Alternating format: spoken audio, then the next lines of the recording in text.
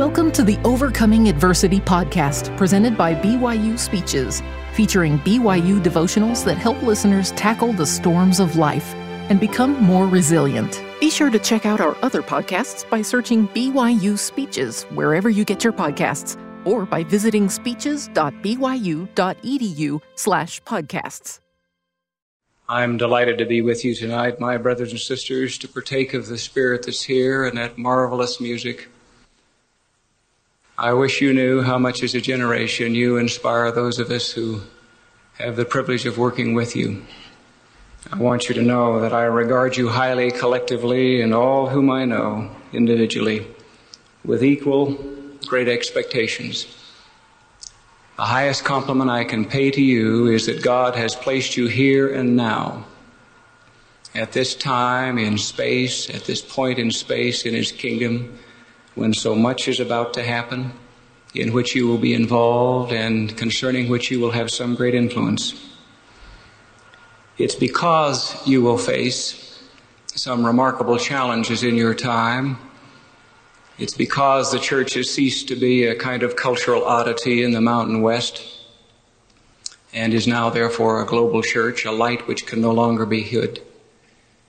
It's because you have a rendezvous with destiny that will involve some soul stretching and some pain that I have chosen to speak to you tonight about the implications of two things we accept sometimes quite casually.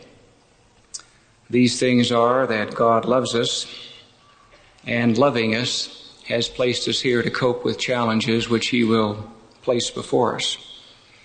I'm not sure we can understand the implications of His love, because His love will call us to do things at times we may wonder about, and we may be confronted with circumstances we would rather not face. I believe with all my heart that because God loves us, there are some particularized challenges that He will deliver to each of us. He will customize the curriculum for each of us to teach us the things we most need to know. He will set before us in life what we need, not what we like. And this will require us to accept with all our heart, and particularly your generation, the truth that there is divine design in each of your lives, and that you have rendezvous to keep individually and collectively. God knows even now what the future holds for each of us. In one of His revelations, these startling words appear, as with so many revelations, too big, I suppose, for us to manage. In the presence of God, all things are manifest, past, present, and future, and are continually before the Lord. The future you is before Him now. He knows what it is He wishes to bring to pass in your life. He knows the kind of remodeling in your life and in mine that He wishes to achieve. Now, this will require us to believe in that divine design, and at times to accept the truth that came to Joseph Smith, in which he was reminded that his suffering would be but for a small moment. I'd like to talk to you about some of those small moments that will come your way in life and which come to each of us, if I may. Let me begin by reminding you that we so blithely say in the church that life is a school, it's a testing ground, and it's true even though it's trite. What we don't accept are the implications of that teaching, at least as fully as we should. One of the implications is that the tests that we will face are real. They are not going to be things we can do with one hand tied behind us. They are real enough that if we meet them, we shall know that we have felt them, because we will feel them deeply and keenly and pervasively. Christ on the cross gave out that cry, my God, why hast thou forsaken me?" That cry on the cross is an indication that the very best of our Father's children found the trial so real, the test so exquisite and so severe, that He cried out, not in doubt of His Father, but wondering why at that moment of supreme agony He felt so alone. And James Talmage advises us that in ways you and I cannot understand, God somehow withdrew his immediate presence from the Son, that Jesus Christ's triumph might be truly complete, and that it might be that experience which only he could undergo for us all. If we wish to derive from Gethsemane and Calvary the things we need to know appropriate to our own lives, they would include these: that we too at times may wonder if we have been forgotten and forsaken. Hopefully, we will do as the Master did and acknowledge that God is still there and never doubt that reality, even though we may wonder why we are called upon to undergo some experience. A second lesson from Gethsemane is that we too may at times, if we're not careful, try to pray away what seems like an impending tragedy, but which is in reality an opportunity. And we must do as Jesus did in that respect too. Preface our prayer by saying, if it's possible, let the cup pass from us. But bow in a sense of surrender to our Father in heaven's wisdom, because at times he will not be able to let us pass by that trial or that challenge, because if it were allowed to happen, everything that had gone on up to that moment would be wiped out. It is because he loves us that at times he will not intercede as we might wish him to. That too we learn from Gethsemane and from Calvary. It is interesting to me, brothers and sisters, to note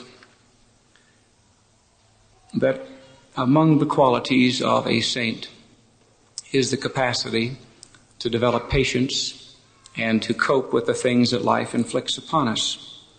That brings together two prime attributes, patience and endurance. These are qualities in the process of giving service to mankind that most people reject. Most people would gladly serve mankind if somehow they could get it over with once, preferably with applause and recognition. But to endure, to be patient in the midst of affliction, in the midst of being misunderstood, and in the midst of suffering, that is sainthood. I am struck quite forcibly by the idea that no man has yet become president of the church of him who suffered so much, who has not himself undergone some special challenges previous to that moment. The challenges vary from president to president, but the way in which they cope with these challenges are strikingly similar. If we use Jesus as a model in the midst of the suffering about which we're speaking, then it is also noteworthy that even in the midst of his exquisite agony, he managed to have compassion for those who were then suffering much, much less than he, those on the adjoining cross or about him below the cross. How marvelous it is when we see people who are not so swallowed up in their own suffering that they cannot still manage empathy, even sympathy, for those who suffer far, far less. How many of us here may have undergone the embarrassment of being comforted by those who had more reason to be comforted than we, and yet recognizing in that act of theirs a saintliness to which we would so gladly aspire.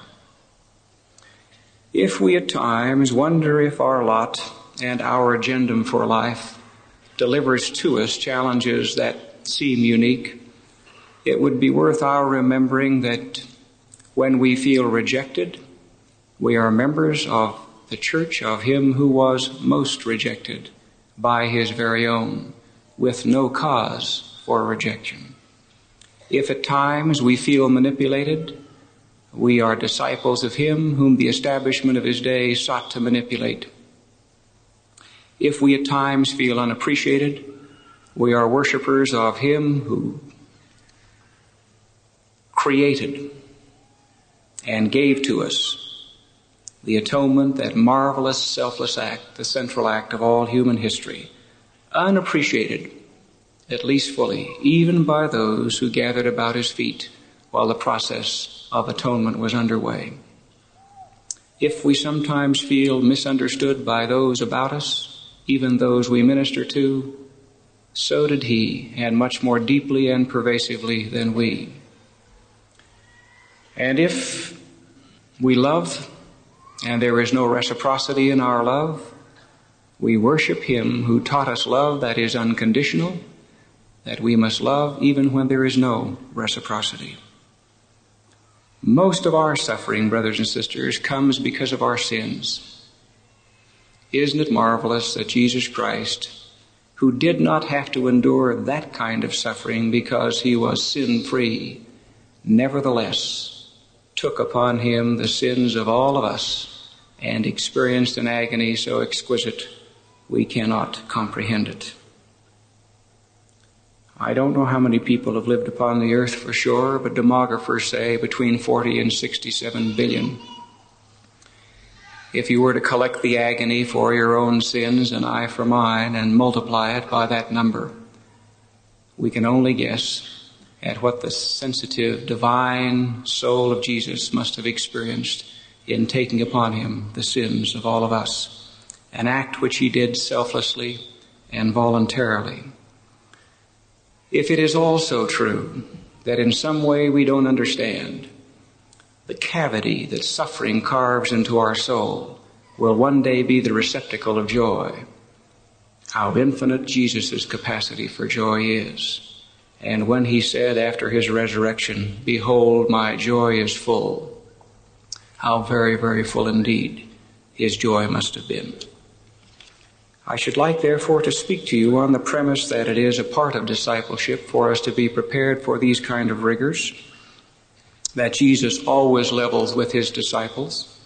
He said, "My people must be tried in all things, that they may be prepared to receive the glory that I have for them, even the glory of Zion. And he that will not bear chastisement is not worthy of my kingdom." That's hard, harsh doctrine. Peter makes it even more rigorous. Peter doesn't want us to take any credit upon ourselves for the suffering we endure because of our own mistakes. He is willing to see us take credit for the suffering we endure because of discipleship, but not because of our own stupidity or our own sin. And then Moroni reminds us, we get no witness until after the trial of our faith. That's the rigorous path of discipleship, brothers and sisters, about which I wish to speak, at least in this one dimension tonight, giving you some examples, if I may. If God chooses to teach us the things we most need to learn, because he loves us, and if he seeks to tame our soul and gentle us in the way we most need to be tamed and most need to be gentled, it follows that he will customize the challenges he gives us and individualize them so that we will be prepared for life in a better world by his refusal to take us out of this world, even though we are not of it.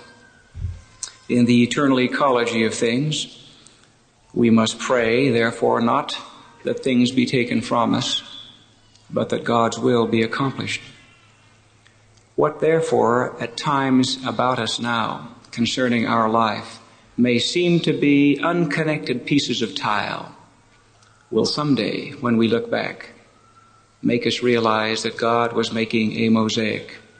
For there is in each of our lives this kind of divine design, this pattern, this purpose that is in the process of becoming, which is continually before the Lord, but which for us looking forward is sometimes perplexing. I should like to suggest some traps into which we can fall if we are not careful as we try to meet the challenges that life delivers at our doorstep.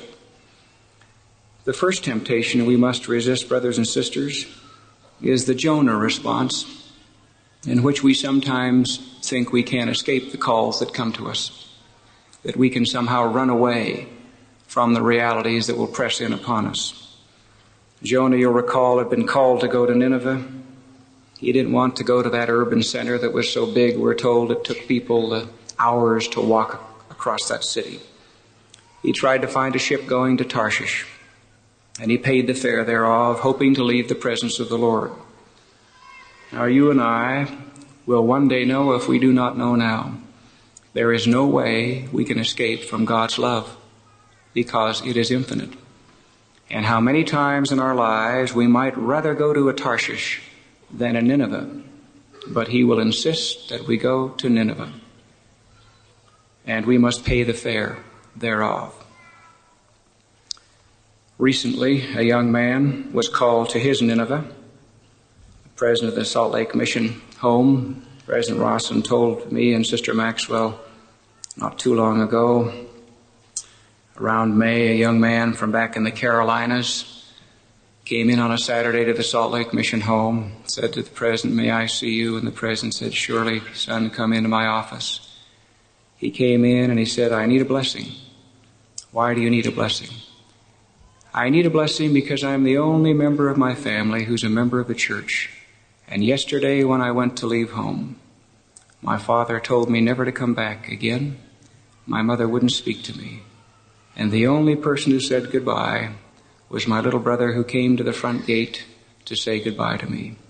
I'm on my way to New Zealand, and I need a blessing." Now, brothers and sisters, that's the kind of devotion we must have, where the Ninevehs of life to which we're called are, however rigorous the circumstances are, we must, as this young man did, be willing to go and trust and surrender ourselves to our Father in heaven, who knows why in his divine plans it must be so. A second trap into which we can fall is the naivete that grows out of our not realizing that the adversary will press, particularly in the areas of our vulnerabilities. It ought not to surprise us that this will be so. The things we would most like to avoid, therefore, will most often be the things that confront us most directly and most sharply.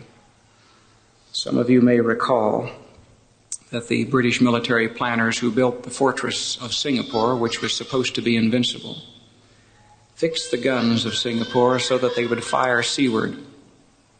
The Japanese very cleverly came from behind by land. Churchill and others were stunned that this citadel and this fortress had fallen so quietly and so simply. Some of us have guns that fire only in one direction.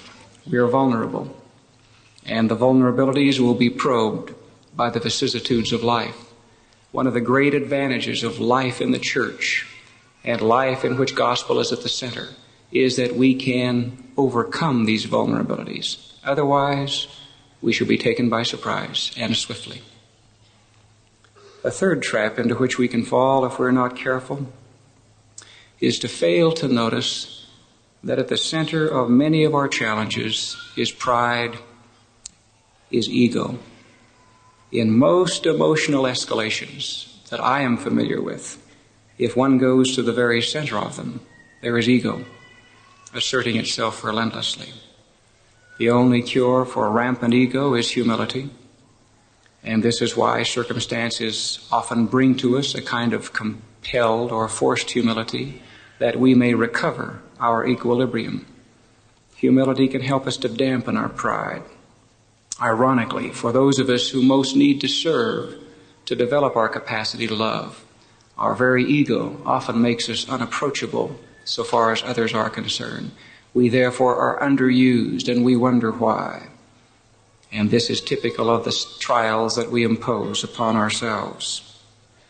A fourth trap into which we can fall is that we may at times assume that the plan of salvation requires merely that we endure and survive, when in fact, as is always the case with the gospel of Jesus Christ, it is required of us not only that we endure, but that we endure well, that we exhibit grace under pressure.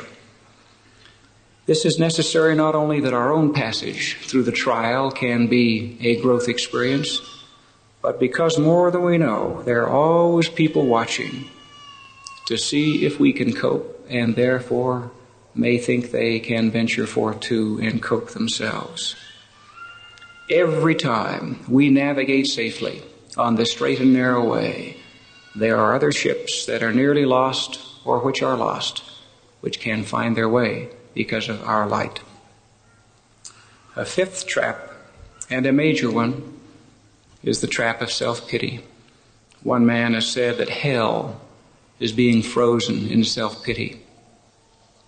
And indeed, at times, when we think our lot is hard or when we feel ourselves misunderstood, it will be so easy for us to indulge ourselves in feelings of self-pity. I like, in contrast, out of the history of Greece, that episode when several hundred Spartans were holding the pass of Thermopylae, that narrow pass. The Persians came in overwhelming numbers, urged the Spartans to surrender. And hoping to intimidate them further, the Persians sent emissaries to the Spartans saying they had so many archers in their army they could darken the skies with their arrows. And the Spartans said, "So much the better, we'll fight in the shade." Now, brothers and sisters, the disciple has to be ready to fight in the shade of circumstance. One of the ways we can have perspective that will permit us to fight in the shade of circumstance is to read the Scriptures and have involvement intellectually and spiritually with those case studies in the Scriptures of those men and women who have coped and coped successfully, who have most often undergone far more than you and I are asked to undergo.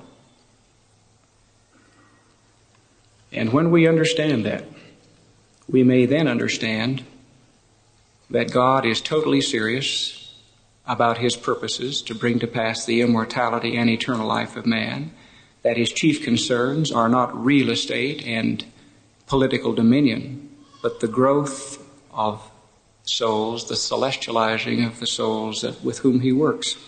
I am one of those, for instance, who does not believe the Mormon colonies in Mexico and Canada had much to do in the Lord's eyes with real estate or physical empire, but rather that these were established for the preparation of a people.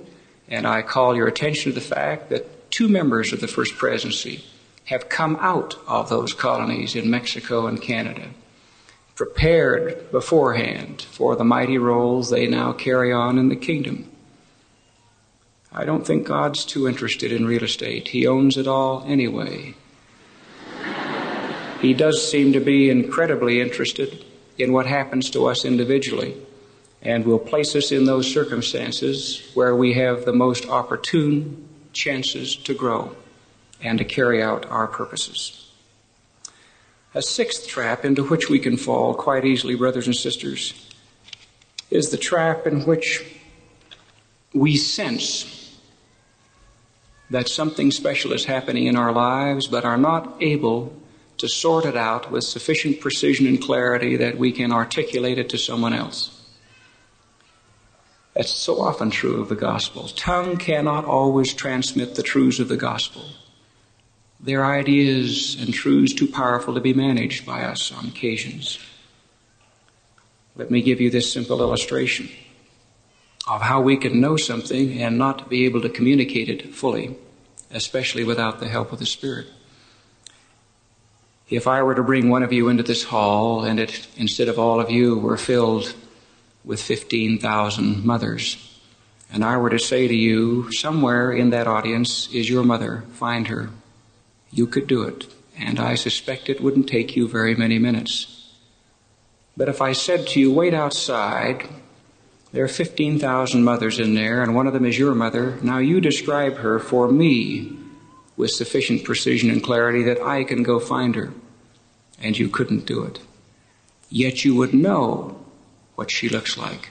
But tongue could not transmit what you know. It is that way often with the gospel, and why we are so in need of the Spirit, so that knowledge can arc like electricity from point to point, aided and impelled by the Spirit, without which we are simply not articulate enough to speak of things which we know. It would be interesting, for instance, if I were to ask one of you to describe to our satisfaction here the color yellow. Yellow, of course, is a primary color, but it would be difficult for you to describe it to us without comparing it with other colors. And yet you have no difficulty recognizing yellow when you see it. We know more than we can tell. And sometimes the things we know take the form of knowledge about what is happening to us in life, in which we sense purpose, in which we sense divine design, but which we cannot speak about with full articulateness. There are simply times when there are moments of mute comprehension, of mute certitude. And we need to pay attention when these moments come to us, because God will often give us the assurances we need, but not necessarily the capacity to transmit these assurances to anyone else. I should like to share with you at this moment, if I may, a highly personal experience. I will not mention the name of the man involved.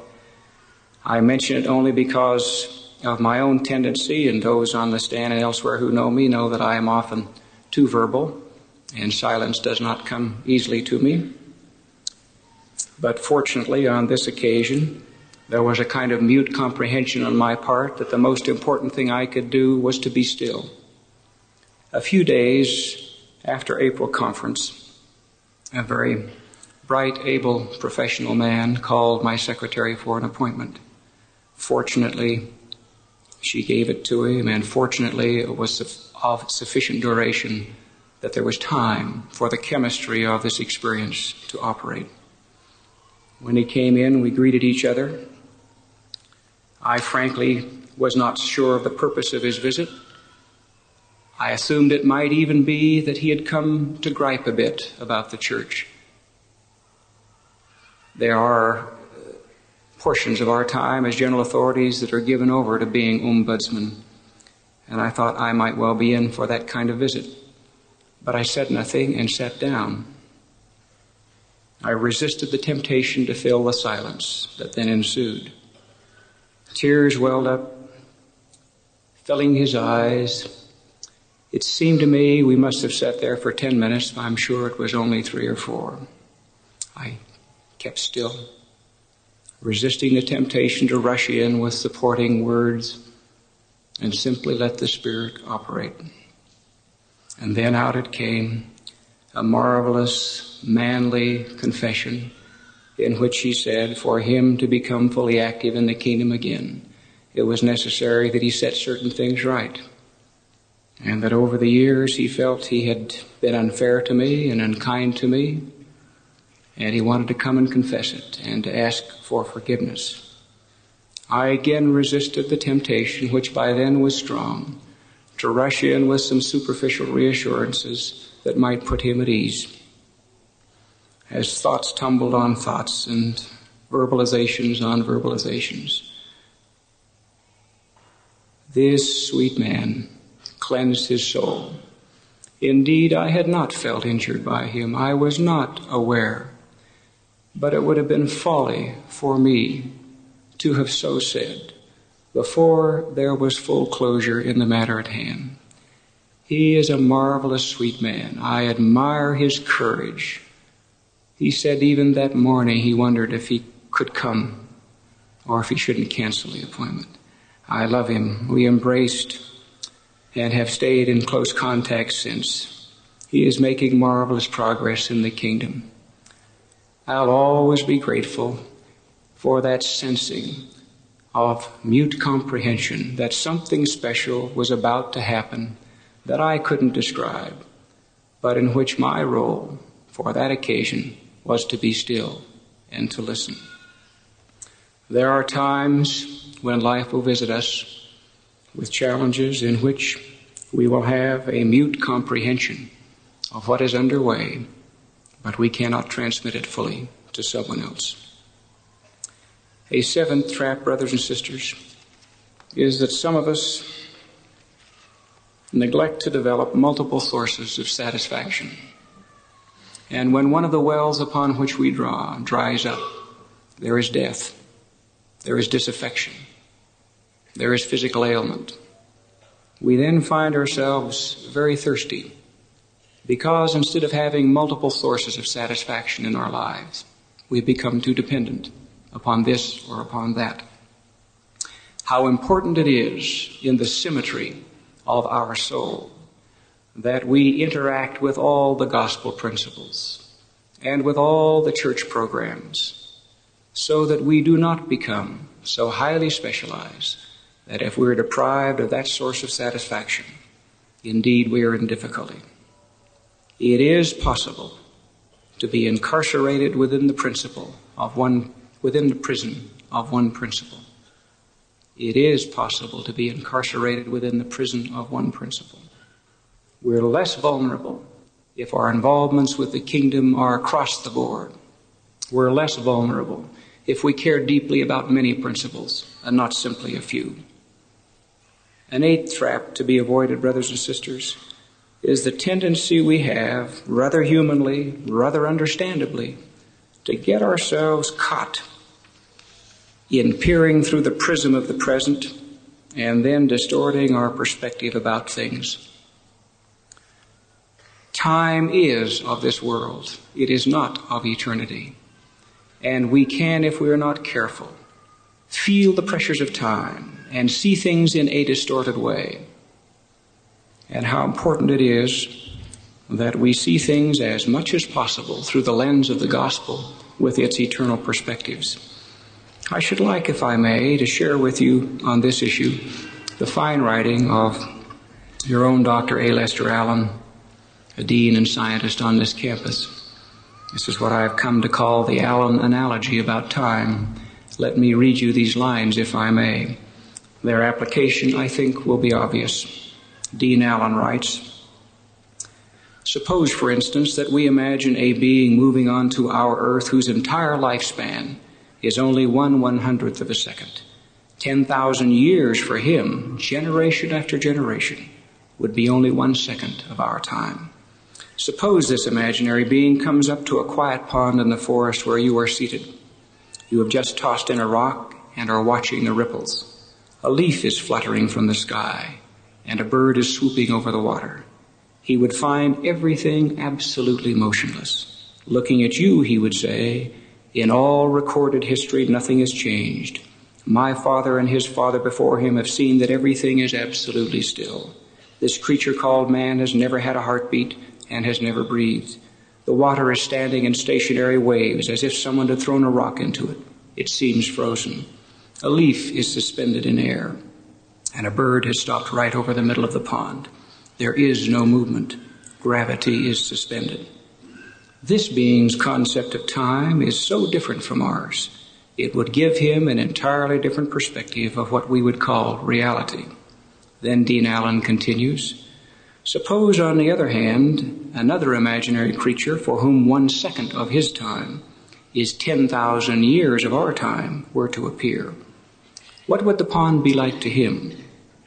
By the time he sat down beside it, taking 15,000 of our years to do it, the pond would have vanished.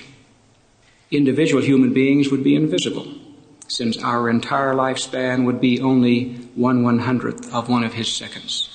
The surface of the earth would be undulating as mountains are built up and worn down. The forest would persist but a few minutes and then would disappear. His concept of reality would be much different than our own." That's the most clever way I have seen time and eternity dealt with. It is very important that we not assume the perspectives of mortality in making the decisions that bear on eternity. We need the perspectives of the gospel to make decisions in the context of eternity. We need to understand we cannot do the Lord's work in the world's way. Now, brothers and sisters, may I prepare to close with these thoughts. The church is Christ-centered. It is really the only Christ-centered church left upon the earth, if one wishes to get particular about the nature of a Christ-centered church.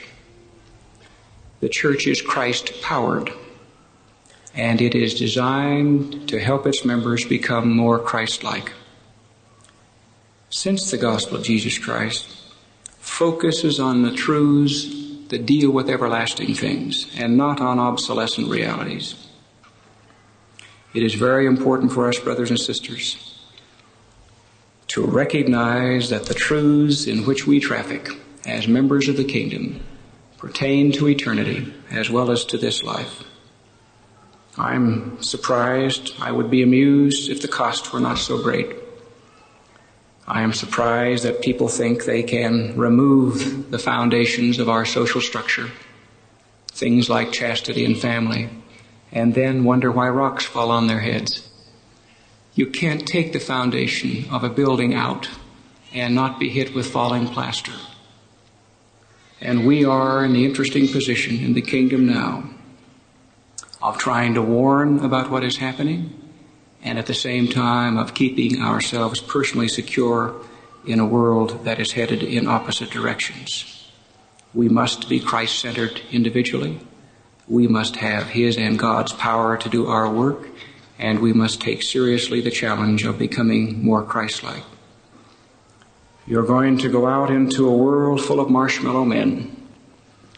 Like the act of putting a finger into a marshmallow, there's no core, there's no center, and when one removes his finger, it resumes its former shape. We're in a world of people who want to yield to everything, to every fad and to every fashion.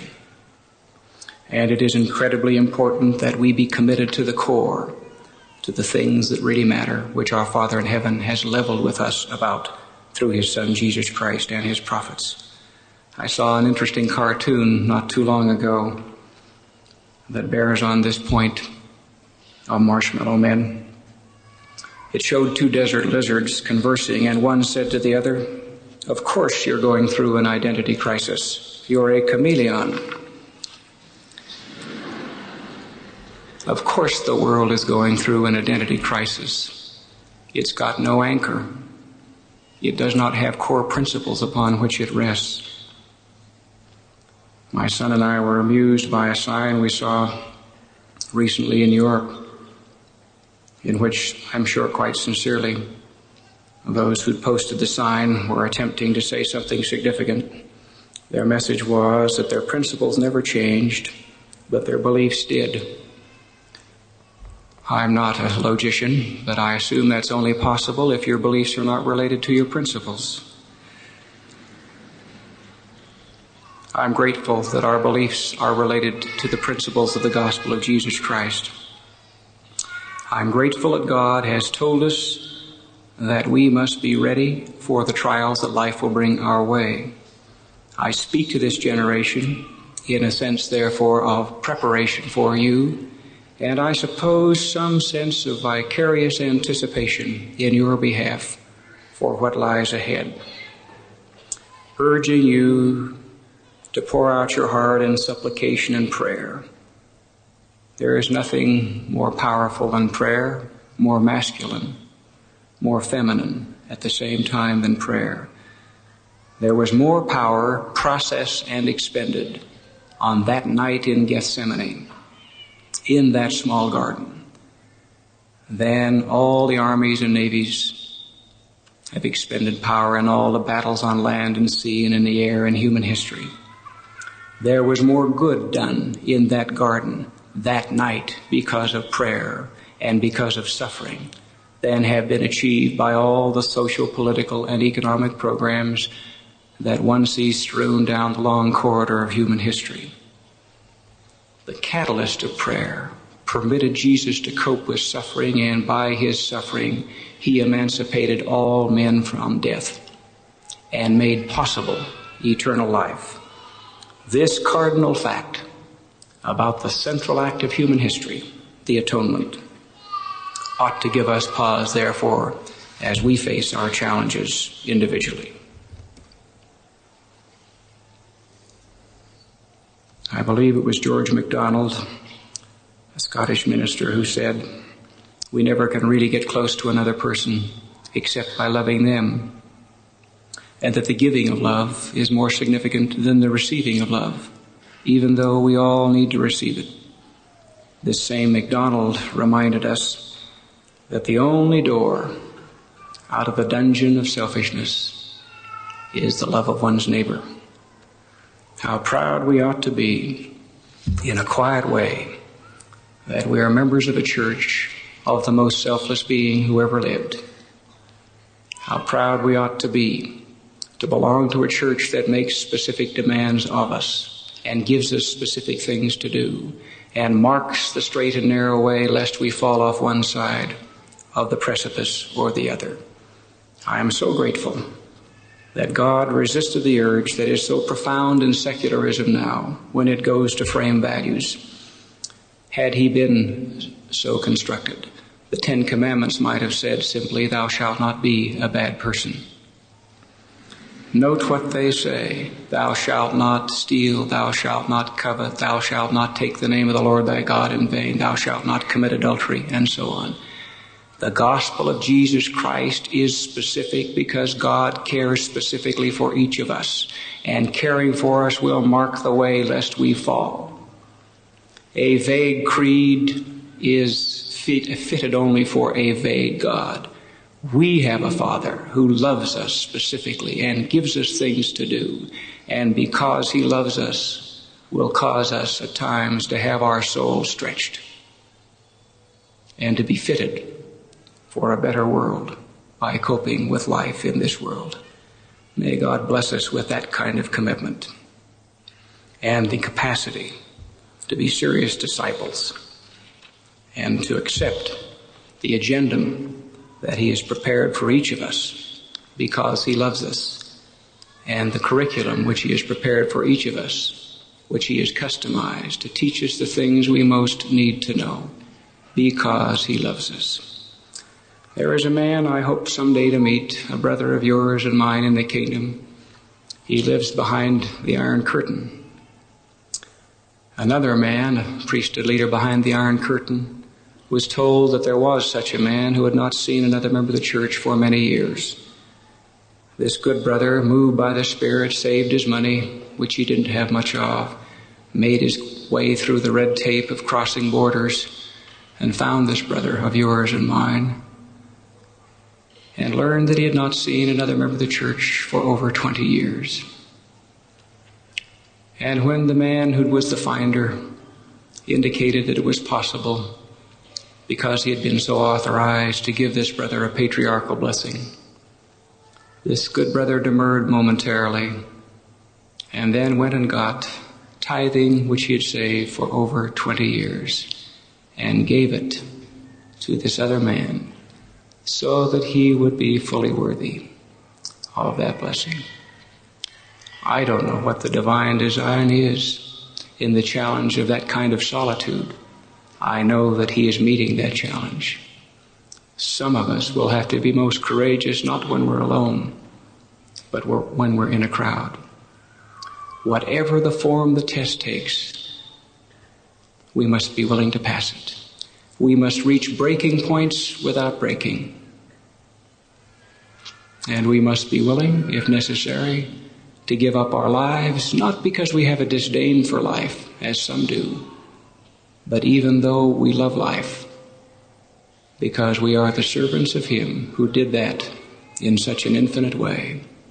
I testify to you in the solemnity of my soul that we are prophet-led, that this is the Church of Jesus Christ, presided over by a prophet who himself knows a great deal about its suffering, who has been sweetened and deepened by that experience, as we all will.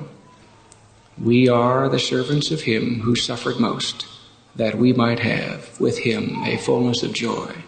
May we be committed to that task this day and always. I pray in the name of him whose church this is, even Jesus Christ. Amen. You've been listening to the Overcoming Adversity podcast, presented by BYU Speeches. Please check out our other podcasts of recent speeches, classic speeches, and BYU Speeches compilations on love and marriage, by study and by faith. Come follow me, the Prophet Joseph Smith, and Jesus Christ, our Savior and Redeemer. Go to speeches.byu.edu and click on podcasts for more information. You can also find all BYU Speeches podcasts at your preferred podcast provider.